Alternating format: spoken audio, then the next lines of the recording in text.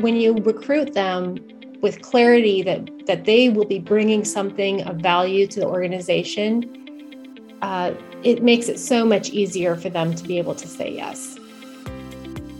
Hey, listeners, welcome back to the new Center for Generosity podcast. I'm Mitzi Schaefer, a consultant with GSB Fundraising and your host. On each episode, we work to equip generosity leaders by tackling a single topic related to growing generosity. And together, we answer the three most critical questions for success. Today, I am super excited to welcome back my colleague and friend, Jenny Smith, who is a consultant with GSB Fundraising, and she's been here before. So hopefully you remember her. And she's going to talk to us today about finding board members. Hey, Jenny. Hey, Mitzi. Thanks for having me back. It's so great to see you again. And I'm excited about our conversation today. Yeah, so we're going to be starting out today with a new series. We just finished up our Donor First series, and now we're going to start we're going to do 5 weeks this time on board development, because the reality is without a strong board, it's hard for us to have strong fundraising and for our organization to grow and to be healthy. So Jenny is going to get us started off right at the beginning with finding board members. Are you ready for that, Jenny? Yeah, that sounds great, Mitzi. You know, board members are some of our nonprofit organization's greatest advocates. They have a tremendous collective power to push missions to new heights, or sometimes even inadvertently limit the growth and effectiveness of an organization. So I'm so excited that GSB is taking on this topic of board development. And I know my colleagues at GSB will have a lot to say on this topic over the next several weeks. Yes, that is very true. Very true. Okay, so as we promised our listeners, we have 3 questions and we get straight to the point so we don't waste their time. And our first question for Jenny today is, what qualities should we be looking for in a new board member? Well, Mitzi, the short answer to this is, what do you need? So as you look toward the future challenges and opportunities of an organization, because those are always changing, board members can help you solve problems and position the organization to respond to that changing environment. You know, sometimes I find that organizations seem to be almost caught by surprise that a board member's term limit is up. Oh, I've been there. They just haven't thought through that enough. They haven't given an idea of what comes next and find themselves scrambling to fill a seat. And sometimes they even leave it open or leave it up to the outgoing member to have to find their own replacement. And that kind of strategy is just really short-sighted. I don't think it serves the organization well. Very true.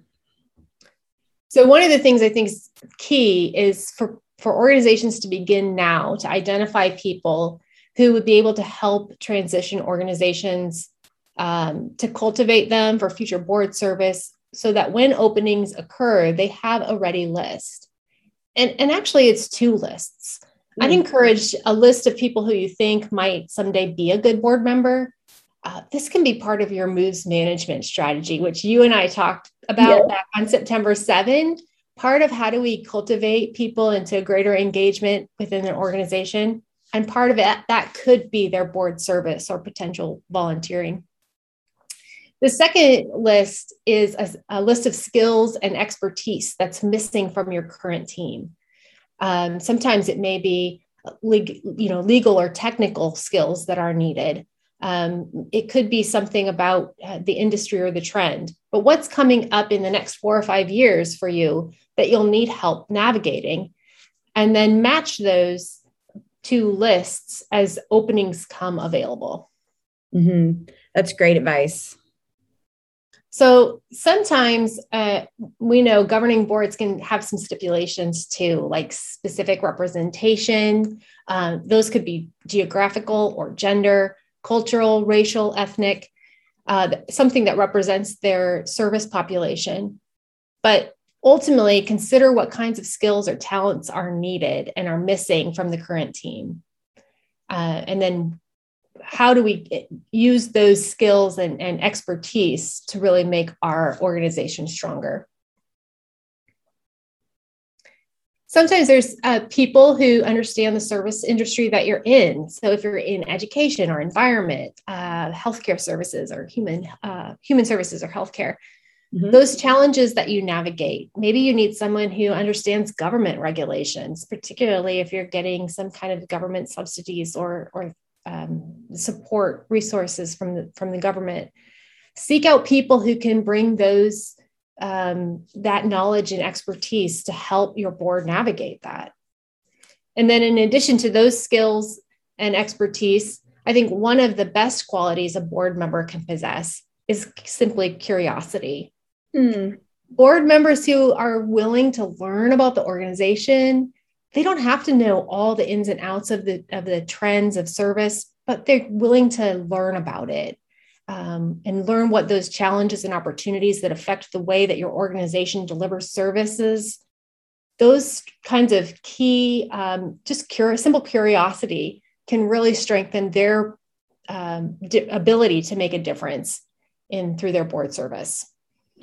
Yeah, Jenny, that's awesome. I love the reality that, number one, people just sometimes it sneaks up on them, so to say, and they don't know or they haven't thought about the fact that somebody is going to be going off the board, and they do just leave it to them to find somebody. But if they just do that, then the person may or may not be the right fit. And everything you're describing here is intentionality. It has intentionality to it, that we know what we need, and we have a list of what we need, and we're cultivating people with those gifts, and then we're putting that together. And so I hope that a takeaway for our listeners from this question is certainly that they're starting their list, and they are looking today at who on their board is going to be rotating off and how much longer they're going to be. If you don't have that list in front of you, that tickler in front of you, or some way to be mindful of that before every board member or before every board meeting, that is an actionable, friends, that you can go ahead and start doing. So thank you for that, Jenny. Okay, so the second question, looking forward to this one. So when I know what qualities and skills and experiences are needed in a new board member, where do I find them? Because I know they're not hiding under rocks. That's right. Sometimes it seems like, where do we even start with this part? So often board members are recruited because they've somehow self-identified, maybe as interested partners or passionate about the work of the organization. They might have contributed financially. They maybe volunteered in other ways, or even attended an event. I know in the coming weeks, you're going to be talking with other GSB consultants about how to equip those board members for leadership. And so we can lay out processes and teach new board members lots of things about how to be good board members. But one of the things that's really difficult to teach is passion for the cause. And so people who are passionate about the work that you're doing are going to be much more enthusiastic board members than people who just simply don't get it or aren't engaged in that same way. So when you're looking for new board members, I would encourage people to think about their family members of either the clients or the family members of those who have benefited from services. Now, sometimes, depending on your organization, that doesn't always work because of the population that you're serving and the impact of that. But sometimes those who know firsthand of the impact your mission can be so transformational in advocating for your organization. So I would look at those you've served and their kind of network who understand the benefits and have experienced those benefits firsthand. And then second, you could ask board members currently who are serving or past board members who they might recommend from their network. board members who have gone through this before know what's expected, and they're pretty unlikely to recommend people who wouldn't be a good fit. Yeah. So seeking out other professionals who work differently in the same service population or have an insight or access to beneficial partners like foundations or government regulators is a third way of kind of identifying pools of candidates who might make for good board members. Yeah, Jenny. So what I'm hearing is it's not an empty pool. There are lots of places to look. There are lots of places to be connected. But ultimately, where we find board members is through our connections and through our networks. And by having done the work along the way, moves management and all those other pieces, where we are building up relationships, getting to know people, learning who they are, and spending time with them. That's how we identify, that's how we find them. And so I hope our listeners are hearing some, maybe some comfort in the fact that they're there, they have them. They have to do the work Right. to identify them. But it's not that they're not there. They are there as long as we've done the work. And getting into the next level of work that is involved in that, your question number 3 is right on target for that, which is once that prospective board member has been identified, we know who they are and we know who we want to ask. How do we get them to agree to serve? And I love how we framed that question. How do we get them to agree to serve? You know, Mitzi, you might be surprised by this, but the current board makeup is literally the number one factor a top tier board member considers when they're trying to decide if they would accept an invitation to serve. That's exactly right. Every time they look at who's already serving, and now do I want to join this board or not? Now, there's probably a lot of reasons for this, but I'm going to give you a couple key ones that I think are important. That'd be great. So first, the current board makeup offers a kind of an inside clue about how serious the organization is about meeting the service needs. The people that you're recruiting to the board want to be confident that they're going to have some strong partners at the table. There are going to be challenges and potentially tough decisions ahead during their board service. So can I just real quick put in here, a really smart person said to me once, A people want A people and B people want C people. Interesting. And I think that's exactly what you've just described. Yeah. You know, ultimately, board members want to make sure that organization is going to be successful, and they need to know that there's going to be people there to also help them in that journey. And if they don't think that those people are going to be there, those partnerships are going to be there on the board, then they are not going to agree to serve, most likely, because they don't feel that their time would be well spent. So the second reason for this is that board members they agree to serve for a host of different reasons. And one of those reasons is to strengthen their own professional networks. So there may be current board members that they'd like to work with or want to get to know better. And this may sound a little harsh, Mitzi, but it's not all about you and your organization. Right. We attract people because we know that they have skills and gifts to offer us, but also their service is part of something that they want to grow as well, whether it be their own personal network or professional development. So that gives them an opportunity if they believe that structure is there.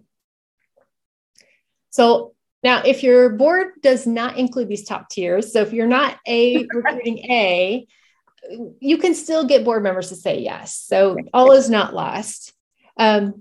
But when you invite them to serve, it's important to be clear about why you're asking them. Is it because of the expertise and skills that they bring? Is it a network that they have that you hope they'll introduce you to? Is there a representation that's missing from your current leadership? Now, Mitzi, we're not looking for just warm bodies to fill seats here.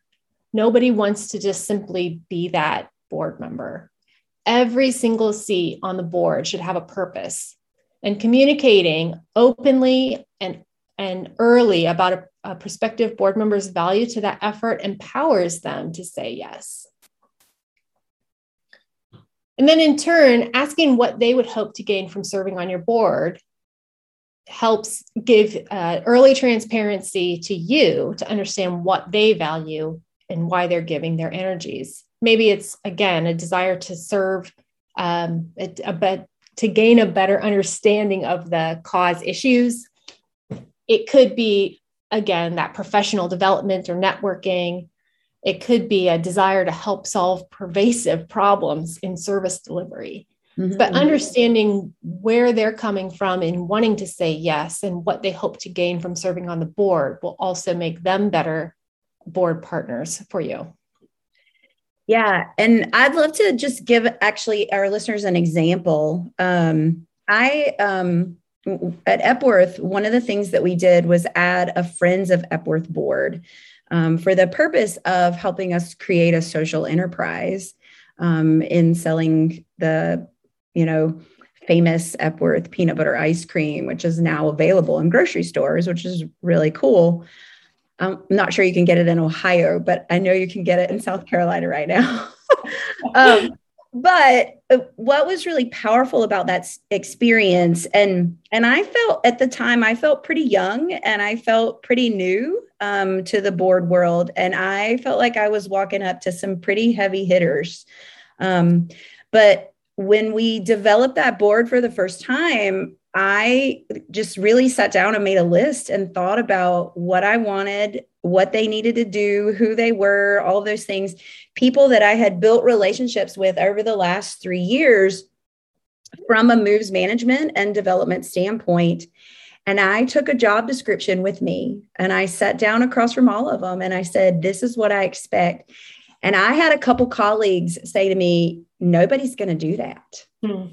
Nobody's going to serve if you ask them to come once a month. And if you ask them to do this, and if you ask them to do that. And I said, well, the reality is if they don't want to do that, then they're not who I want, because this is what we need. And this is what we're looking for.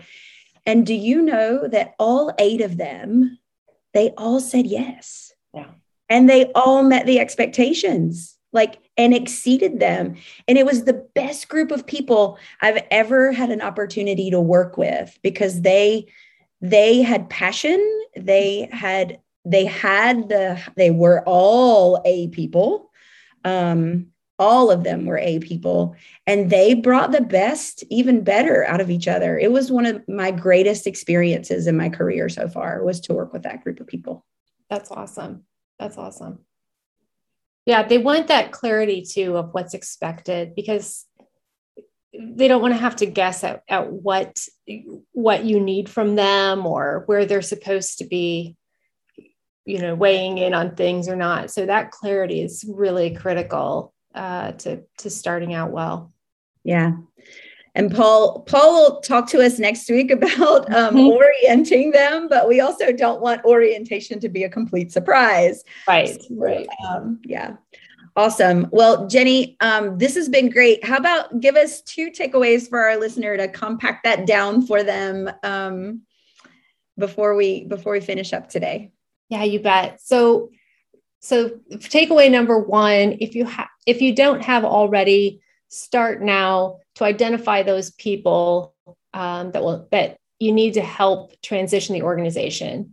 Again, back to those 2 lists, the list of people you think might someday be good board members, and a list of the skills, expertise, some of those qualities that are missing from the current team. And remember, this is a rolling list, because you have board members terming off all the time and new gaps are created. So just because you fill one gap, another one will be created eventually. And so keep an eye toward what's coming in the next 4 or 5 years to prioritize those skills and experiences needed among new potential members. And then the second one, Mitzi, is to communicate about what you need. That transparency we just talked about. how you think a potential board member or board recruit rather could help.